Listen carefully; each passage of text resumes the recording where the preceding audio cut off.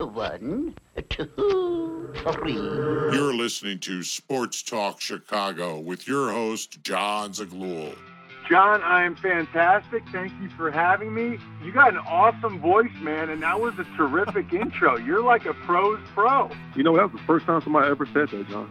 No, you're the first person to ever say anything like that. That's very interesting. You got it, John. Anything for a fellow Chicago guy. Well, what a great question. That's a great question. Nobody's actually asked me that. I like it. What a great question. I never heard that before. Chase Utley is what? You're saying he's not a Hall of Fame candidate? You know, it's funny. You may be the only person that I've heard make that connection. Thank you, John, for having me. I'm doing great. By the way, you have an outstanding voice. I'm not sure about your face because I haven't met you, but your voice is great. You're doing a much better job than I ever did. You've had some heavy hitters guests on too, man. So keep up the good work. But it's good to be with you, and I'm ready to talk sports.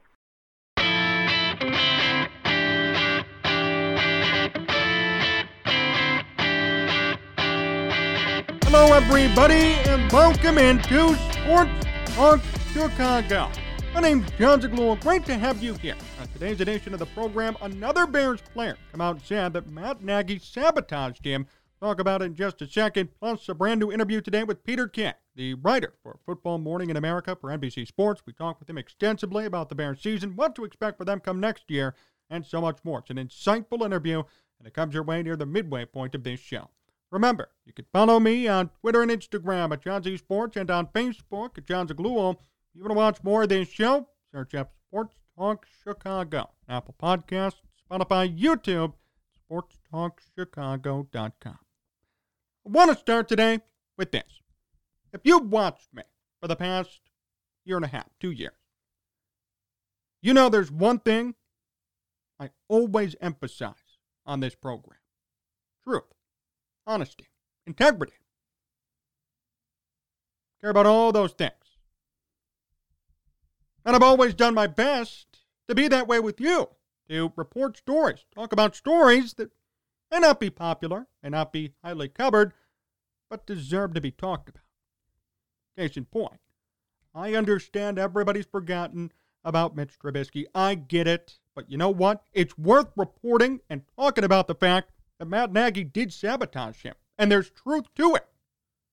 There's a mainstream media report. Allen Robinson said the same thing. I talked about it. I'm not going to leave these things to the past and say it doesn't matter anymore. Hey, new coach, new GM, let's focus on that. No. I'm never going to stop pursuing this story, just so you know. When Matt Nagy gets a job, if he gets a job, watch out for a big video on this channel. 100%. I'm not letting him get away with what he did here in Chicago. I'll be the only one to hold him accountable, and that's fine, but that's how it should be. Somebody needs to hold him accountable.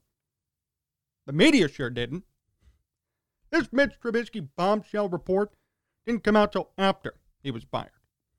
Allen Robinson, speaking out, didn't come till after he was fired.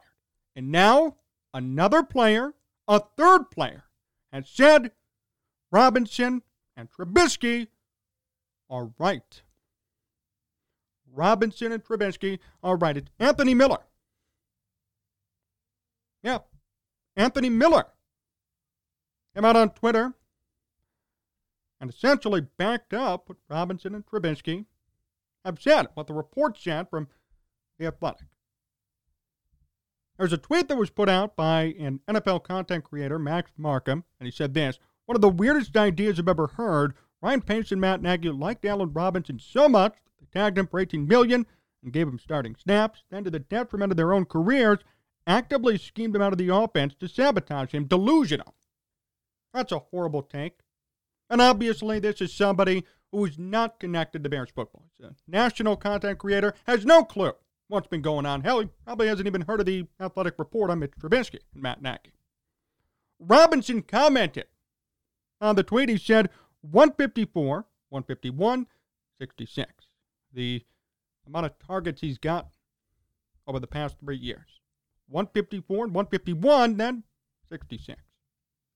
Anthony Miller then said, quote, "Maybe I was right, LOL. Maybe I was right, LOL. in regards to the theory that Robinson's play was sabotaged by Nagy and Pace. I love how this gets no publicity. Nobody talks about this, and for the most part, people will say, well, whatever, it's in the past, right? Who cares? Move on. New head coach, new GM. Look forward to that, John. What the hell's wrong with you? Going back, looking at the Bears from 2 or 3 years ago. Here's why I care about this. A couple of reasons. Number one, Matt Nagy should never coach in the NFL again.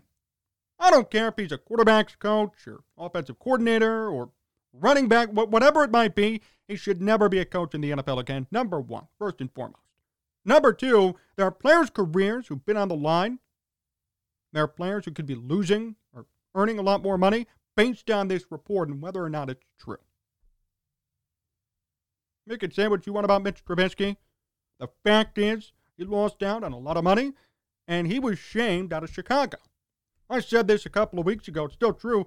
You know, he can't even post on social media. He gets so much hate from the fan base here in Chicago, it's ridiculous. Hatred.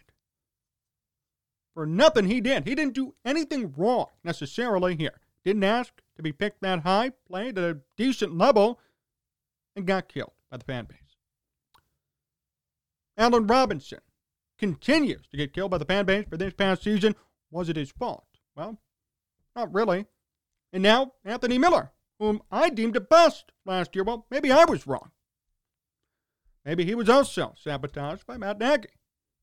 I know Miller had different things, caused a couple of fights. We know about that, but still, remember, a highly touted wide receiver, second round out of Memphis, he was supposed to be essentially who Darnell Mooney is today. Anthony Miller was supposed to be good. Had a promising rookie year, then went downhill immediately. Whose fault is that? Well, we don't know now. Sure, you can make the argument that Miller's coming out and saying this for his own value, for his free agent value, but I'll tell you this much. There's evidence to show that what he's saying is right. It's not like he's just talking out of his ass and saying, oh, I was sabotaged too. Well, we have evidence now. Mitch Trubisky, Allen Robinson, Anthony Miller, Jordan Howard. Explain this one to me. Jordan Howard was the second leading rusher in the NFL under John Fox. Matt Nagy comes in, cut. How the hell is that possible? Really? Second leading rusher in football, then cut. You know, there's an old saying in business and this industry too, radio, TV, sports media. Your job depends on management. There are a lot of good people in the industry who lose jobs every day just because of bad management or new management. That's why they say never take one person's opinion seriously, right? Maybe you're not their style. Could be somebody else's style, not their style. Same idea here. Here's the difference, though. See, when you get fired by somebody in TV, sports media, there's usually another style that works for you. It's not like you're blackballed from the industry. I mean, there are a lot of people every day who jump from ESPN to Fox or Fox to TBS or TNT. We see it all the time. That's not the issue. The issue is in the NFL, in Matt Nagy's case for the Bears, these guys were essentially blackballed. I mean, these guys had a stink around their name, horrible reputation, and now may or may not be able to find another job. That's the difference. That's the problem that I have. So when you tell me, John, it's old news, stop talking about it, move on. I'm not even talking about it for my sake. I'm not a player. I wasn't a victim of Matt Nagy, other than the fact that I watched his games and watched his coaching. I'm talking about this in regards to the players who suffered, and now who have no media coverage and no support from anybody. That's a problem. That's a big problem. We know it's a fact that Mitch Trubisky was run out of town because of Matt Nagy, sabotaged by Matt Nagy. We know that Allen Robinson was in that same boat. Now Anthony Miller has stepped up and said something similar. And on top of it, what about Justin Fields and his rookie year? What happened to him? 7 touchdowns, 10 picks. Tons of fumbles. No offensive line. Being thrown into the Cleveland Browns game and getting killed. That's why I'm not going to forget about it. I don't care if I'm the only media outlet covering this. It's worth talking about. It is. It's worth exposing what happened to this team. Because the last time I checked, 2018, should have been in the Super Bowl. How do you go from being a top team in the NFL to this? Your star players whom you trusted at one point being considered GOATs, and not the good kind. How do you fall that much? How do you sustain that fall from grace? In that manner, too. Matt Nagy was the coach of the year. Mitch Trubisky was doing great, big-time development. Allen Robinson killed it. Anthony Miller was on his way up. Now, all these guys are going to be fighting for jobs come free agency and next year. Guaranteed. At least for sure, Miller and Trubisky. Maybe Robinson will latch on somewhere. But you know what? They're not going to consider him what he was a couple of years ago. Because he didn't put up those numbers this past year because, again, sabotage. That's why I'm never going to stop talking about this. And what I hate even more about this whole story is the initial tweet that started this off. Who the hell are you? Max Markham. One of the weirdest ideas I've ever heard. Ryan Pace and Matt Nagy liked Allen Robinson so much, they tagged him for $18 million, gave him starting snaps, then to the detriment of their own careers, actively schemed him out of the offense just to sabotage him. Delusional. No. You're delusional because you don't follow the Bears enough or closely enough to understand. That's why I rarely listen to the national media when it comes to Bears coverage. It's just different. They could comment on the Jaguars and Urban Meyer, the Colin Kaepernick saga. That's fine. You can't talk about Chicago Bears football unless you're here in Chicago and you understand the history of this team. This is not some random NFL team, some expansion upstart franchise, not the Browns, where you can sit there and bash Baker Mayfield. No. This is a team with a storied legacy, storied history, gigantic fan base, and extremely localized. You have to be in the know with fans here in Chicago as to how to talk about the Bears, how to cover the team. So for this content creator to come out and say, oh, it's crazy, Ryan Pace and Matt Nagy would actively sabotage Allen Robinson, well, kind of true, isn't it? Robinson's response, 154, 151, 66. Not a coincidence.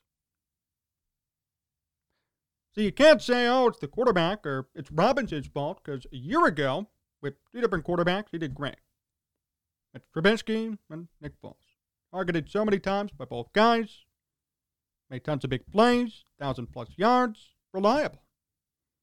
Now this past year, with three different quarterbacks, can't do anything?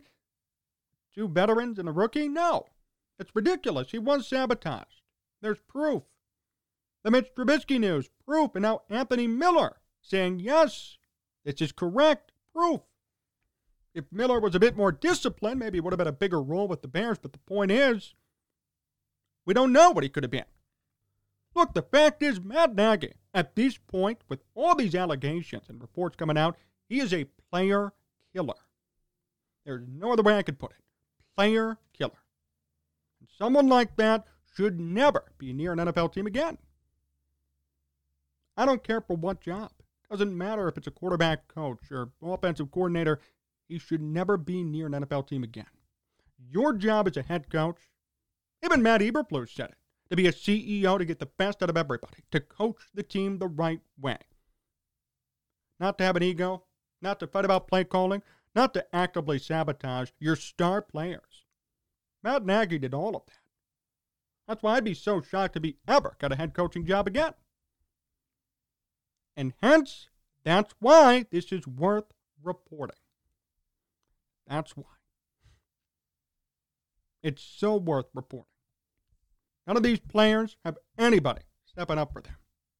None of these guys have anybody supporting them. All they get is hatred.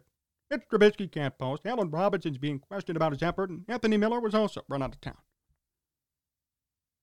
Look at Jordan Howard. He could barely even stay in the NFL now. You're going to tell me it's all because of Jordan Howard himself? He's not a good enough player to stay in football? No. Matt Nagy screwed him. And he screwed Trubisky, and he screwed Robinson, and now screwed Anthony Miller. These guys have no advocates, whether it be from fans or media. Nobody's talking about this. Nobody cares. Hey, let's focus on the new guys. No. These guys' livelihoods and careers are at stake because of one man. So hell yes, I'm going to sit here and talk about this. If they have no supporters, if their careers are hanging in the balance as we speak, they deserve some sort of support. They deserve the full story to be told. They deserve publicity and press to have this covered. I'm always going to do that. I'm never going to stop following this story. Even if it's old or outdated or John, you're living in the past, it's not about me. It's not about the program. It's about these players who've suffered. It's about their careers being on the line here. Seriously. It's about their careers being in jeopardy. I want to do what I can in my position to help them. Because it's pretty unfair to me that Matt Nagy, at the end of the day, got paid, probably will find another job, but these guys can't. These guys are way more talented than Matt Nagy ever will be at his job, and yet their careers are hanging in the balance. Matt Nagy will probably end up somewhere. That's extremely unfair and completely wrong. Oh, and by the way, we're still waiting for Matt Nagy to respond to these allegations. We're still waiting. Can you believe this? I don't know, to me, the longer you wait and put off responding, the worse you look. Could be just me. But I mean, if it was so easy to refute this, you'd just say, hey, they're lying, they're wrong. Why has no statement come from Matt Nagy's camp, or Ryan Pace's for that matter? Why have we not heard anything from them, and it's been over a month, almost 2 months since they were fired? Why have we not heard any word from them about this, or about their futures, or where they might go? Love how it's a secret, right? Probably because they know the minute they speak up, everyone's coming for them. See, more people understand what really happened. You know, last year at this time, if you said you supported Mitch Trubisky, you'd be killed. Now, if you say it, well, there's some merit to it. There's a report. There are coaches and GMs being fired. There's more merit to these cases. That's why they know public opinion may not be on their side anymore. And all these players now have the luxury and the freedom to speak out about it. Their free agent values are on the line here, plain and simple. I understand there's a motivation here to talk about this for free agent money, for contracts, but at the same time, careers in the balance, careers in jeopardy, they need to say something. The fact that Ryan Pace and Matt Nagy have said nothing yet, that's concerning. That's very concerning. Because it's so easy to come out and say, wrong, refute it, disregard it. They're not saying anything. And really nobody is. I don't see many other media outlets covering this story. There's a reason why. I don't know what that reason is, but it doesn't make sense to me. If I were you at home and you're watching this video or following these reports, do yourself a favor. Don't complain about this news coming out right now. Don't say, hey, John, focus on Ryan Poles, Matt Eberflus, how this team will get better. I'll be honest with you, not really my concern yet. Free agency hasn't even started yet. There are loose ends with the Bears that haven't been tied up. Still. And these players who played here in Chicago for a number of years, who did their best for the most part, tried hard and played well, their careers are on the line, all because of one guy. Remember, there are times in every industry where new management comes in, you guys just don't click and you move on. New management, though, doesn't blackball you, doesn't hurt your career, you just move on. Mitch Trubisky's career is permanently hurt by Matt Nagy. Allen Robinson's may be permanently hurt now by Matt Nagy. Anthony Miller, certainly. Jordan Howard. And probably others who we haven't heard from yet, who we will hear from. See what I mean? And they have no advocates. I haven't heard one person say, hey, I support Allen Robinson. Hey, this is horrible what happened to Mitch Trubisky. Hey, Anthony Miller, promising wide receiver, hurt again by Matt Nagy. Jordan Howard, another. Instead, we hear the same people criticizing them for their performances this past year and years past. It's ridiculous. We have proof in a report that shows it was Matt Nagy. That's the reason why I'm always going to cover this. They need advocates. They have no advocates. Fellow players aren't talking, Matt Nagy ain't talking, and the media isn't talking. Somebody needs to step up, help out these guys who are suffering, who've been hurt permanently, or at least semi-permanently, temporarily, by Matt Nagy. All the guys I mentioned today have been hurt by Matt Nagy. And now we have proof that another guy, and Anthony Miller, has also been too. It's unfortunate. It's a real shame. I just wish, at the time in which it happened, more people stepped up and spoke out. And maybe this is a lesson for the future. I'm not saying Matt Eberflus is going to be the same way, or Ryan Poles, but if we see this behavior, I would hope now somebody will say something. I know I will. If we see this behavior behind closed doors, or if the press sees it, now I would hope there'd be a report. I hated the fact that this Mitch Trubisky report, that Allen Robinson, and Anthony Miller all came out after he was fired. I get it from the player's perspective. Don't want to talk about this. Well, he's still your coach. But what about the media? Why was this not coming out at the end of 2020? They could have influenced Matt Nagy and the Bears to fire him. And instead they kept him around for one more year and killed Justin Fields. You wasted a year of his development. You wasted a year of this team. You wasted a year of all of us watching this team. That's wrong. Just remember, it did happen. They were sabotaged, and that's a fact at this point. It's true. So next time you think about criticizing Allen Robinson or Mitch Trubisky, Anthony Miller, Jordan Howard, think about the truth surrounding the report. All that criticism should go straight to Matt Nagy. Straight to him. Not to the players, not to their efforts or performances, to Nagy. Nagy directly influenced how all of them played, the numbers they put up, and how well they did. It's his fault. And that's why, as of today, as of tomorrow, as of 20 years in the future, Matt Nagy should never coach the NFL again.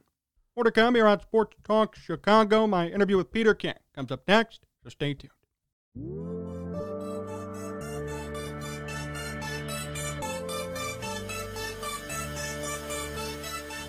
Sports Talk Chicago. Cover John Zaglula, and we have back and ready for today's special guest. He's the Football Morning in America columnist for NBC Sports and the host of the Peter King podcast. Please welcome Peter King to the program. Peter, it's great to have you on. How are you?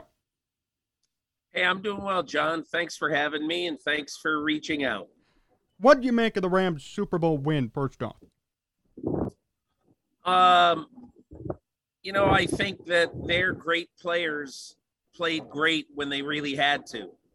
And I mean, Cooper Kupp really came through at the end when Odell Beckham Jr. was hurt, and Aaron Donald came through even against double teams. So I think there's a moral to the story. There are a lot of general managers and a lot of traditional football people who don't love the way the Rams were built. They don't think you can build a championship team doing it mainly through big names, big salaries, veteran kind of famous players. And I think the Rams are going to cause a lot of people to say, hey, listen, this is not a bad idea. It's just a different idea. That also applies to draft picks, too. They don't have many first-round draft picks moving forward, and they were still able to win. I mean, the weird thing about the whole draft pick deal is that Sean McVay got hired in 2017. And in the 5 drafts since then, 17 through 21, the Rams have had the second highest number of draft choices in football. Just none of them in the first round. So it's like everybody thinks they're trading away their future, but basically what they do is they draft a bunch of guys, like, for instance, Nick Scott, He's a safety. He went to Penn State. They drafted him in the 7th round of 19, thinking of him basically as mostly a special teams player. And honestly, that's what he was for a couple of years. But they had injuries at safety this year, and they needed him. And they decided, we're going to put him in the game. And for the last month of the season, he was absolutely terrific. So I think a lot of what people think about the Rams is it sounds good to say that, they don't have enough draft picks or whatever, but they got a lot of draft picks. They don't have a lot of high draft picks. And I think their attitude is that they'd rather have Jalen Ramsey and Matthew Stafford and Von Miller than a bunch of 1s and 2s and 3s because those guys were 3 of the 8 or 10 most important people on a team that just won the Super Bowl. How impressed were you with Aaron Donald's play? Well, I think in so many ways, Super Bowls are supposed to be where the best players play the best. But very often, and I think probably most often, that doesn't really happen. But in this game, in the second half of this game, Aaron Donald made 3 monster plays to help his team win. And I think that really becomes sort of the moral of the story in this game, that your best players, if you are a star-built team, your best players have to play the best for you to win. And Aaron Donald, he made his best 2 plays of the game in the last 2 plays of the game. So, I mean, he came through when he was supposed to, and that's what great players do. Peter King here on Sports Talk Chicago. Peter, where does Aaron Donald rank now with this Super Bowl amongst all-time defensive tackles? Well, I wrote in my Football Morning in America column this week that basically Aaron Donald now has been a 3-time Defensive Player of the Year, and he's been first team All-Pro 5 times. There are 6 players who were named to the NFL 100-year anniversary team who are defensive tackles. None of those players had more first team All-Pros or more defensive players of the year.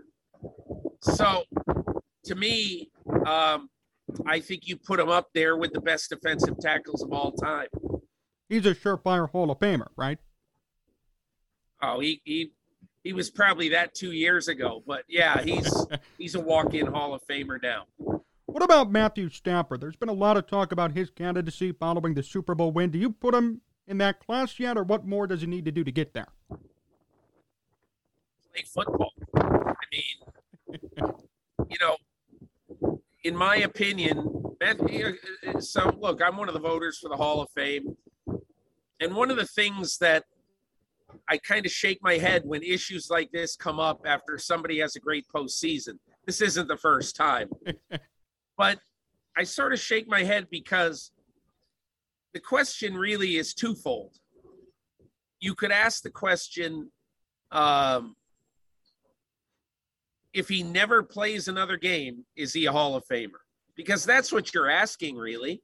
You're saying, has Matthew Stafford now done enough to make the Hall of Fame? And I would say it's a resounding no. But if he plays 3, 4, 5 more years at this level, advances in the playoffs a couple of times, whether he gets another ring or not, I think he has a pretty good chance. But this is a guy who right now, as of today, has played 13 seasons. The first 12, he never won a playoff game. He never was on a division winner. So when he, in year 13, gets traded to a team and is part of a team that wins a Super Bowl, Does that automatically make him a Hall of Famer? There would not have been one soul on planet Earth a year ago today who would have said that Matthew Stafford's a Hall of Fame player. Just because he has this 1 year, now he's got all this momentum to make the Hall of Fame. Plus, you have to look at the fact that there's probably 15 to 17 quarterbacks in this era of football. And when I say this era, I mean who had their prime between 2005 and 2030. So that's a 25-year era. And I'm including guys like Mahomes and Josh Allen. But all those guys who have their primes, are you going to put everyone in the Hall of Fame? You putting Dak Prescott in? You putting, so you putting Phillip Rivers in? You putting everybody in? And maybe you are, and which is okay if you think everybody should be in there. But that's not traditionally the way the Hall of Fame has inducted people. How do you feel about this year's Hall of Fame class? I loved it because I think, as a voter for the Hall of Fame, I love when a great player who doesn't get recognized for his greatness, like Sam Mills, gets recognized. I mean, here's a guy who played 15 years of professional football, led every team he played for, the 3 teams he played for, led everyone to the playoffs, was a defensive captain on every team he led to the playoffs. When he went to Carolina at the end of his career, at age 37, he led his team in tackles and led his team to the playoffs. And at age 38, he had 43 more tackles than anybody else on his playoff team did. And I mean, you're 38 years old and you've got 43 more tackles than anybody on your team.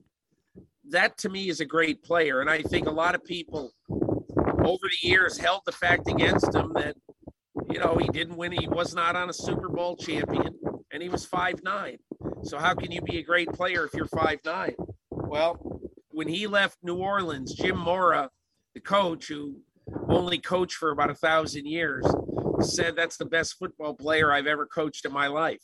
So I don't know. I like it when guys like that get in the Hall of Fame. What about Devin Hester? Why didn't he get in this year? I mean, I think there's a lot of reasons probably, but look, I make a list. I make a list from 1 to 15 every year of the Hall of Fame before the voting begins. I say, here's how I think they land 1 to 15. Now, I might change my mind during the course of the proceedings, but this year at the start of the process, I had Devin Hester number 2 on my list. I voted for him the whole way. He didn't get enough votes. I think he will get in the Hall of Fame. I think what probably is against him somewhat is that he was a mediocre wide receiver when he did play wide receiver. He was never, very rarely great at that position. My whole thing is, I've covered the NFL for 38 years. He's the best returner I've seen. And so I think if you do one thing better than anybody else, and it's a major part of the game, I'm good with putting you in the Hall of Fame, and I hope he gets in soon. How does the Hall of Fame process work? Like, I know there are conversations, discussions. How did it work this year when it came to Hester and the other guys, and did that have a role to play with it too? Oh, it always does. You basically have to, you go through a discussion period where all 15 modern era finalists are discussed. After maybe 4 or 5 hours of discussion, you vote for your top 10. Then an accounting firm would, and you do that privately, you do it secretly.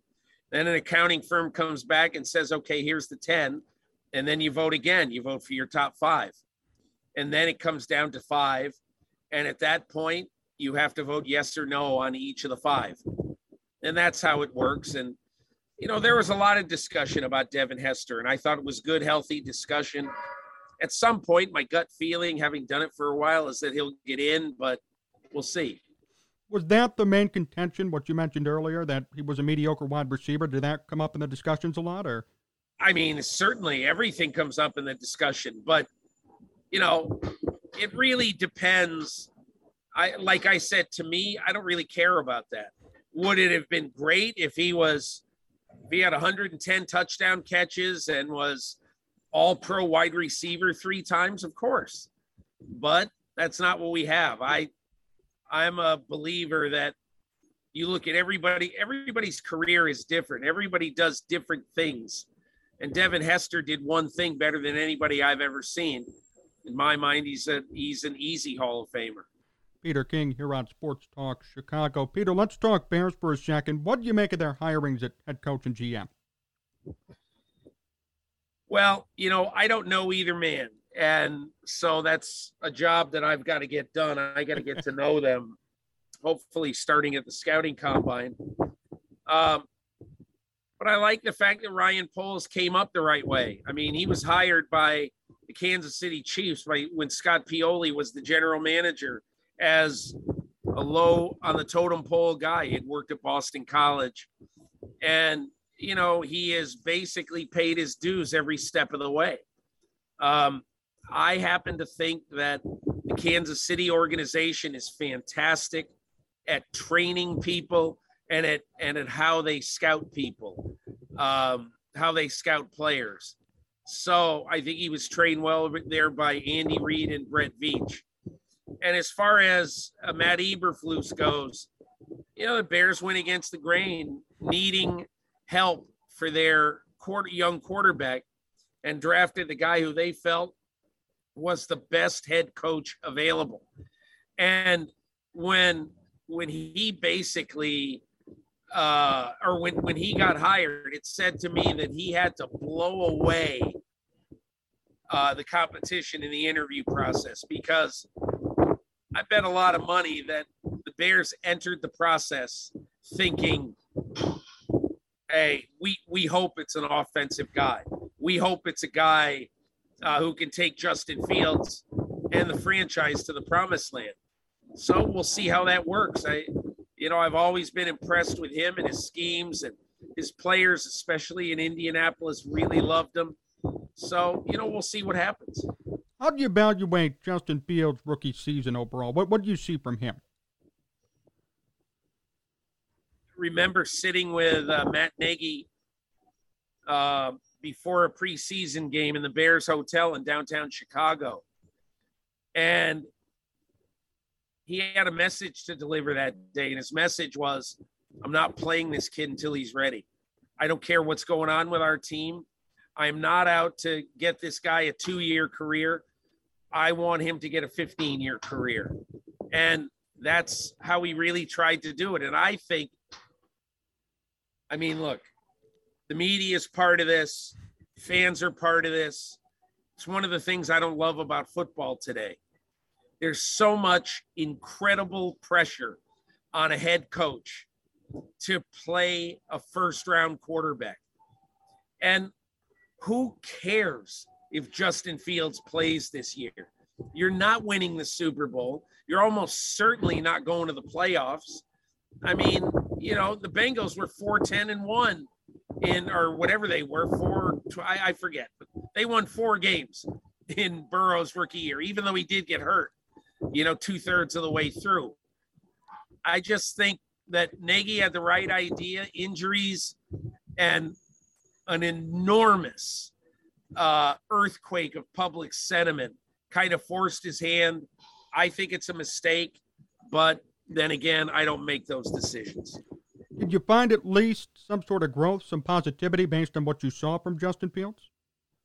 You can't help but grow and get better in the course of your year if you're being taught the right way. And look, I understand Matt Nagy is about as popular in Chicago as whatever is unpopular. But, he had something to do with Patrick Mahomes. And I know everybody's sick of hearing that. And I get it. But, the fact is that he didn't choose Mitch Trubisky. And he had a lot to do with Justin Fields. And I think that his whole idea was, let's do this quarterback the way we did Patrick Mahomes in Kansas City. They didn't do that. Now, I'm sure that there are some positives that are going to come out of Justin Fields' first year, but I'm a big believer in, the power of learning and being extremely confident in yourself as a player by the time you play, especially at the quarterback position. And it didn't quite work out that way for them. Could he have developed bad habits last year? I mean, he had 7 touchdowns, 10 picks, lots of fumbles. Is that a concern now, knowing the Bears rushed him and put him in too early? I mean, we'll see. I mean, it's easy to sit here and say, yeah, that's a bad sign. And that's, we'll see. What's done is done. As I say, I think it would have been better if he sat the year. But at the end of the day, and look, I'll never figure out why, if they weren't going to use Nick, they were going to use, obviously, Andy Dalton. But if they weren't going to use Nick Foles unless it was an absolute emergency, I don't really understand that. Why do you have him on the roster? I would have played Nick Foles a long time before he really did play. What do you expect out of the Bears come next year now with the new offense, new head coach, new GM, and the potential for growth? I think some of that really depends on the growth of guys like Justin Fields. What's always interesting is that, like right now, everybody said, okay, it's, I'll give you a Giants example. Daniel Jones, this is make or break year. Well, for Daniel Jones, this will be his third new offense in 4 years. I mean, you cannot expect people to hit the ground running when they learn something new. And I think that is really one of the most interesting things to watch for this year. How quickly can Justin Fields adapt to new coaching, some new players, but a lot of return players.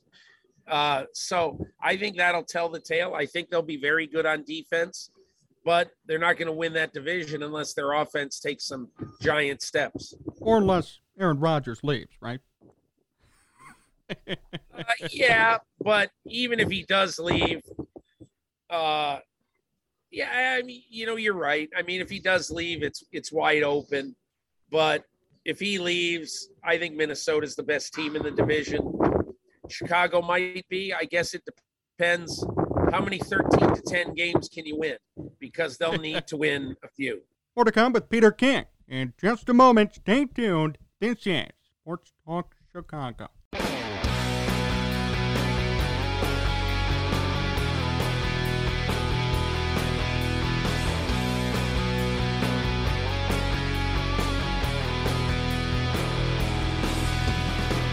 Peter King still here on Sports Talk Chicago. Peter, a few more questions before we finish up. First off, your career. How'd you get your start?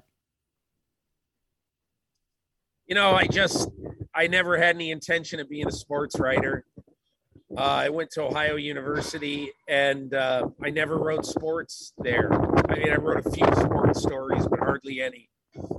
And I thought I would be covering the State House in Columbus, or I don't know. I just thought I'd be writing news somewhere. And then I got a job offer 9 months after I retired from a guy in Cincinnati who had been my news editor in my internship, and he got the sports editor's job, and he wanted to hire me as a general assignment writer. And so that's what I did. And,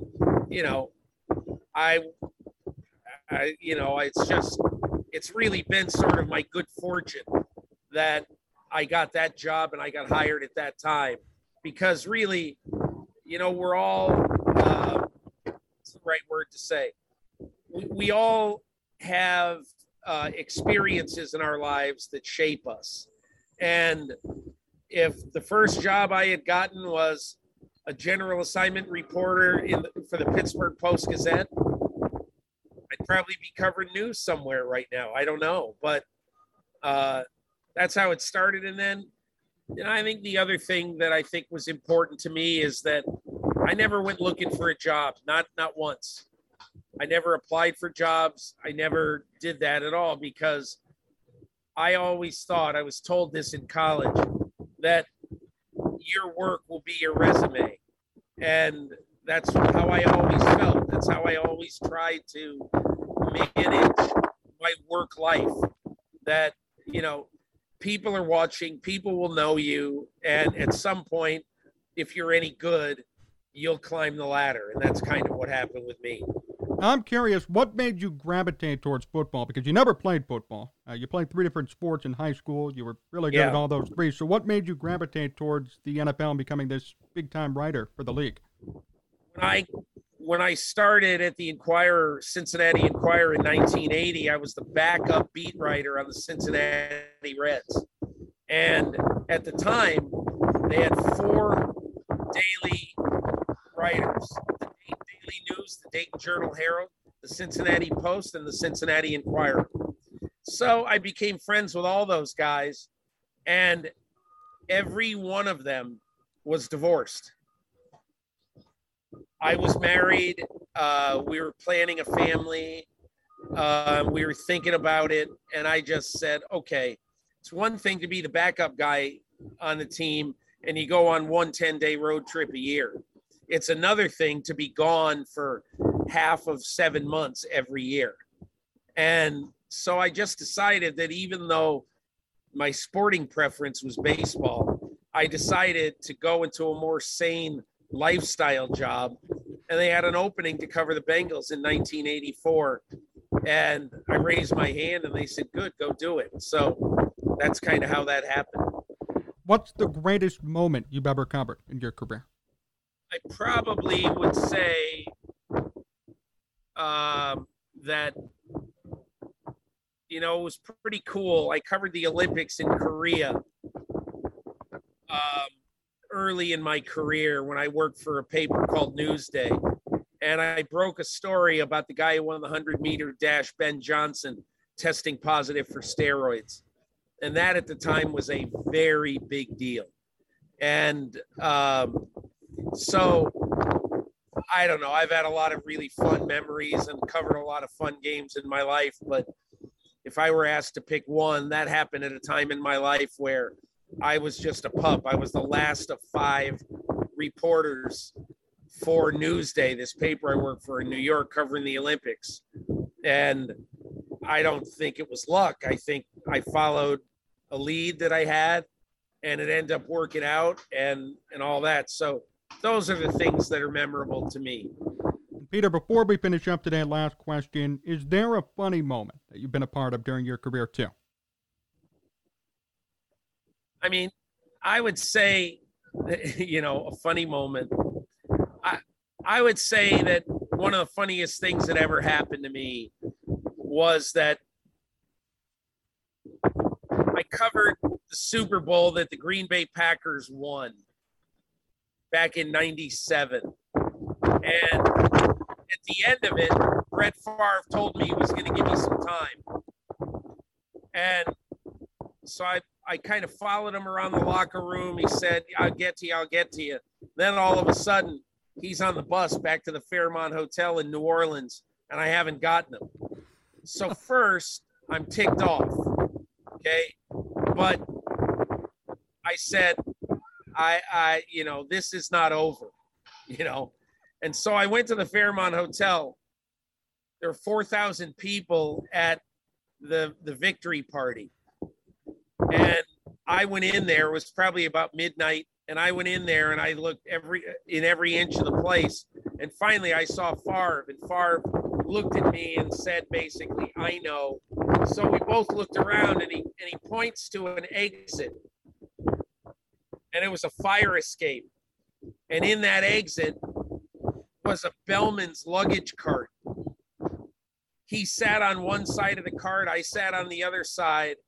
And we just ended up talking for 45 minutes. And he said, well, now I can tell everybody I won the Super Bowl and I celebrated by sitting on this bleeping luggage cart with you. So that was kind of funny. Peter, thank you so much for joining me. Really appreciate the time. Best wishes with NBC Sports, with your podcast, too, and looking forward to the next time we chat. Thank you so much. Thank you so much, John. Appreciate it.